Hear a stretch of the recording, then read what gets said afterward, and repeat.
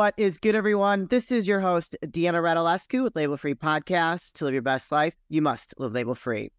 As always, bring incredible guests from all over the world, so sit back, relax, and tune in. My next guest is Jill of all trades, the no-cap coach. She's a single mother, an entrepreneur, a serial learner, creative soul, blockchain expert, keynote speaker. Please welcome Dr. Z Celeste. Dr. Z, welcome to the show. Thank you for having me. I'm super excited to be here. Oh my God, me too. That is quite the list of accolades, things that you do. I mean, where do we start? I guess let's talk about like why you became, I always like to hear from my coaches, what led you up to becoming a coach? Because there's always something, right? Well, first of all, thank you for inviting me here. Been super excited to talk to you, and it's just been a long time coming, I would say. Nice. Right. But being a coach, I think I've always kind of been one. I've always been that person in my friend group where people come to me for advice on pretty much anything. I've always kind of had the ability to pick up things and learn things, anything from tech to makeup to whatever the case may be. So I've always been that go-to person. And then I've always just wanted to care for people. Yeah. Growing up, I had, different trauma. And so I always wanted to protect other people from feeling what I feel. Yeah. So after experiencing my life trauma, I was in an abusive relationship, abusive marriage for several years. And then it took me a large part of my adult life to kind of regain and get myself back together. And through some of the worst parts, I would just pray like, first thing people ask is like, why me? Why me? And in that prayer, I got the answer that said, I'm not going through this just for me. Right. I'm going through this for other people.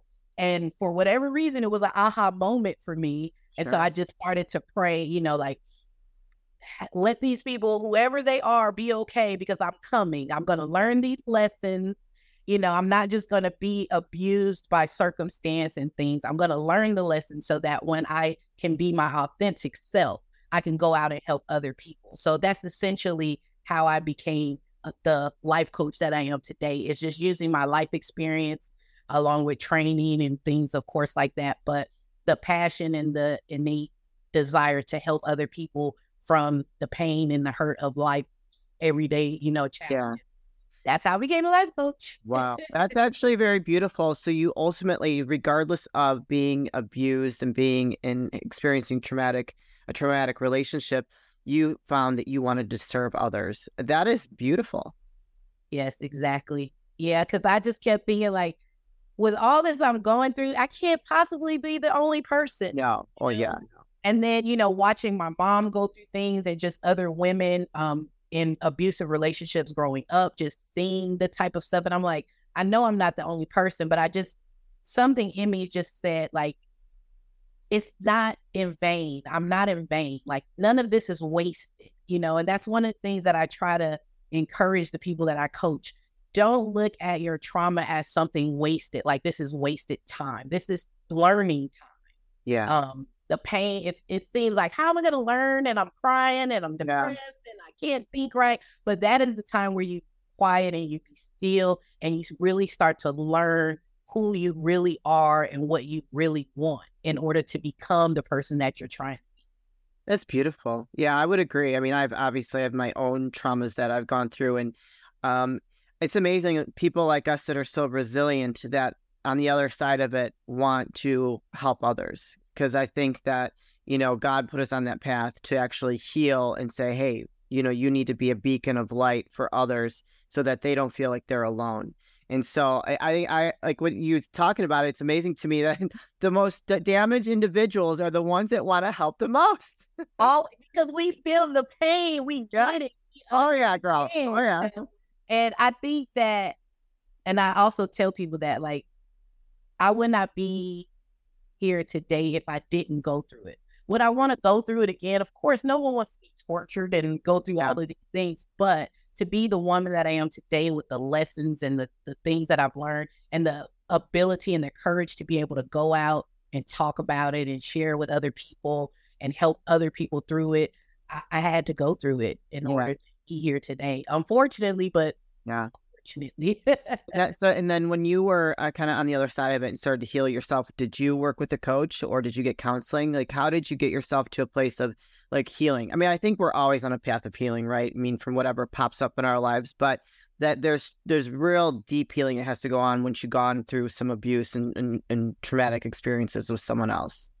So for me, initially, I basically fell into a sunken place. I kind of gave up on everything. I just felt like there was nothing I could do. I prayed all I could pray. I've done everything, and it just seems like it's not stopping. And I fell into a sunken place. I was hospitalized. Oh, no. Taken away from my children. And I went through all the emotions that you could possibly go through. I can talk to anyone. You know, I was really just stuck with myself. And so I had a prayer and I talked to God and I said, look, if you're going to have me here, you got to teach me how to be here because I can't exist the way that I've been existing because I feel like I'm dead already. Yeah. And he reminded me of a mustard seed.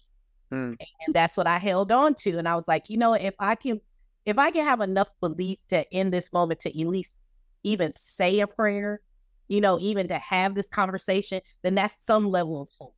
Yeah. So once I had that conversation, I said, okay, if I'm going to be here, because I had been suicidal and everything. And God was like, well, if you're going to be here, let's make a pact that we're going to teach you how to do that. Yeah. So I resisted everything. I resisted medications. I resisted groups. I resisted therapy. I resisted everything because in my brain, I'm like, I'm too messed up. Yeah. Nothing that's going to help me. But after I made this decision, I said, you know what, whatever I need to do, I'm just going to do it. Yeah. No matter how I feel, no matter what it costs, no matter whatever I do, I'm just going to do it because I know that at some point it's going to click. Right. So I resisted. I went to therapy. I had a psychologist, a therapist. I went to groups. And then as I started to just make myself continuously go, I created a habit. And those habits started to change me because even though I'm sitting in these groups, like, you know, stuff is sticking. Yeah, sure. Sticking. The lessons are sticking. The mindfulness is sticking. And before you know it, I was sharing and talking and learning. And then once that ignited, I just started to dive in like, okay, I feel strong enough to learn more. So I just started studying, seeking out other coaches, other people, getting in different programs, going to free webinars, anything that I possibly could do that I wasn't already doing to try to get me to the next level out of this sunken place that I allowed myself to be in. Yeah. Wow. You mentioned the mustard seed. I think I know the story, but can you share, you know, maybe like the quick story of the mustard seed? So the mustard seed, they say if you have a mustard seed of faith. So I don't know if anyone's ever seen a mustard seed, but it's so tiny. And so if you can believe just that much, then you can make anything possible. If you can just have that much of faith, like a grain of salt, something so small. That's why I say in that moment to even have the ability to still pray was a illustration or a demonstration that I still had a little bit of faith, even in this hospital, even, you know, when I feel like I'm losing my mind, I still had a little bit of faith to say, hey, God, like, listen, I'm about to be out of here. So we got to do something, you know? Yeah. So that's basically the mustard seed is that little bit of hope that you still have in you to keep you here, to keep you fighting. Because when we're going through trauma, the first thing we think is we're alone. Yeah. That's the first thing everybody thinks is that you're alone. You're the only person going through this. And when you start to realize that, and this part of how I became a coach and began to share, because I realized that I wasn't alone. Yeah. Ever. Even through the trauma, God was always with me. I just was so focused on the trauma that I didn't focus on his presence, and his comfort and his protection. So I'm ignoring what he had for me because I'm just too wrapped up in what I had for me, what I put myself in. Yeah. And that's another thing that I had to learn, which is probably the hardest part of the healing, is accountability. Ooh, yeah. Mm-hmm. Because it's so easy to point your fingers at everyone, Yeah. especially if you're a person that's been abused. Okay. You're like, I didn't ask to be abused, Yeah. and I had to go through that too. But what my journey took me and what God took me is, where was I? Yeah. At a place in my being to allow these type of things to happen to me. So my damage or my trauma was even before I entered this abusive situation, because wherever I was and who I thought I was, it wasn't a safe place. Right. So I had to take accountability for that and say, yes, he did all of these things, but I have to go back to the accountability and say, if I was in a better place, right, and I could have prevented a lot of these things. So now the focus is to make sure I'm in a better place, so that going forward, I can make better choices to avoid these type of things. And that's basically what I do with my coaches, especially from a personal standpoint, is just let them know that you have to take some accountability, and it's okay. I always tell people, it's okay. We're human. We can feel. It's okay. It's not the end of the world to say I was wrong. Right. It's like that first step. I'm wrong. Now what do I do? Right. And then that's when you start to seek the help, because a lot of times people try to escape the feelings, try to escape the pain. As long as I can get away from it and it's not in my face right now and I'm not feeling it right now, I'm over it. Right. But you're not over it. It's still eating you up inside. It starts to manifest in your body and your relationships and things like that. So it's just, I don't know, it just makes me, I'm getting a little choked up. Yeah, I can see it, but yeah, go ahead. I'm sorry. If you hadn't gone through it, you wouldn't be able to help people that are going through something just as similar. You know what I mean?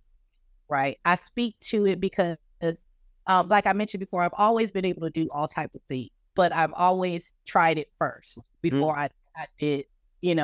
I'm doing my hair. I'm going to do it first before I try it on you. I'm going to try this makeup before I try it on you. I'm going to try these techniques before I try it on you, because I feel like the best way to help or share is to have, be able to relate directly to some level of understanding. So I figure, who better than for a person to actually have been in the sunken place to help somebody in the sunken place? But I have to have me first. A lot of times people, like I said, as long as it's numb, right, feel like they've gotten over it. So they're like, okay, I'm there. But they haven't done the healing part. Right. And so I'm really proud of myself. And it took me a long time to be proud of myself, but I'm really proud of myself for allowing myself to go through the process and to do the work. So I always tell people, it's not easy, but it's worth it. And you are worth it. Amen to that. I totally agree. And so can you tell us like who your ideal client is? It's hard for me to pinpoint one person, because my ideal client is anyone who feels stuck. Yeah. Anyone who feels like they know that there's something in them, but they can't find it, or they don't know what to do with it, or where they are. That's in your personal life. That's in your professional life. That's in your relationships, because all of that goes together. We always say, you got to have your personal life and your business life separate, but it all at some point, it affects. So I would say anyone that feels like they are trapped or stuck, or, can't get right, because that's what I do. I try to help people figure out, identify what the issue may be. You got to figure out what it is first. Right. And then we can build a plan of action onto how to tackle it and get through it and not over it. Yeah. So that's in your business, that's in your personal life, that's in your relationship, that's as a parent. Because like I said, in all of these experiences, it's happened to me in my marriage, being a student, being a mother, it all goes together. So you can't be your best authentic self in any of those realms without digging deep and really figuring out what it is. So my ideal client will be someone who is stuck and needs to be set free and be able to be and learn who their authentic self is, and be happy, because most of us are not living who we truly are. No, we are not. And I Right. completely agree with that. It's kind of sad that there are so many people walking around just like empty, like they're just a shell of a human being. And it's like there's so much more if they would pour into themselves and allow themselves to blossom and bloom. Like, how amazing would this planet be if Right. more people poured into themselves and became alive again on the inside? So I agree. Now, what about women that have been abused? Do you work with women that have been abused, or is that something that it triggers you? Everything triggers me, but Uh, I know it because I'm a human. I always tell myself, allow myself to be human. I can feel. It's supposed to trigger me. Just because Right. I've healed to a certain point doesn't mean that it doesn't still hurt me to see another woman hurting. Yeah. And I definitely am drawn to women that are in abuse or, trying to come out. Even I've had some clients that are men that have been dealing with, crazy baby mama. Oh, well, yeah. That. So, but yeah, definitely from a trauma standpoint, women that have been abused are a soft spot for me. Yeah. Because I understand the plight, especially as a mother, and you're already trying to be a good person. Now you're trying to be a good wife and a good mother, and then you're dealing with all of this, just negative, evil energy on so many different levels. It's just so hard to cope. And the first thing that I like to let them know is that they're not alone. Yeah. We are not alone. We are here. It's a whole community of us, and we need to reach out to one another. And that's what I definitely encourage people. You are not alone. Yeah. We are all in this world together. That's right. It might look different, but we all have the same experiences at different levels of time in our lives. Yeah. Beautiful. I love that. I want to know a little bit about being a blockchain expert. I don't know a lot about it. So maybe tell us what blockchain is, why you became an expert, and how that can help someone else if they're interested in getting involved in that. Okay. So with the blockchain, I've always been a kind of techie person. So a couple of years ago, I used to work for Apple, and I had a coworker that was like, "You're always in the tech. You should just go for it." So I was like, I went ahead and I went to a boot camp. So I'm also a coder. So I can program as well. So, wow. And then with staying in, the know for technology, the new buzz is cryptocurrency.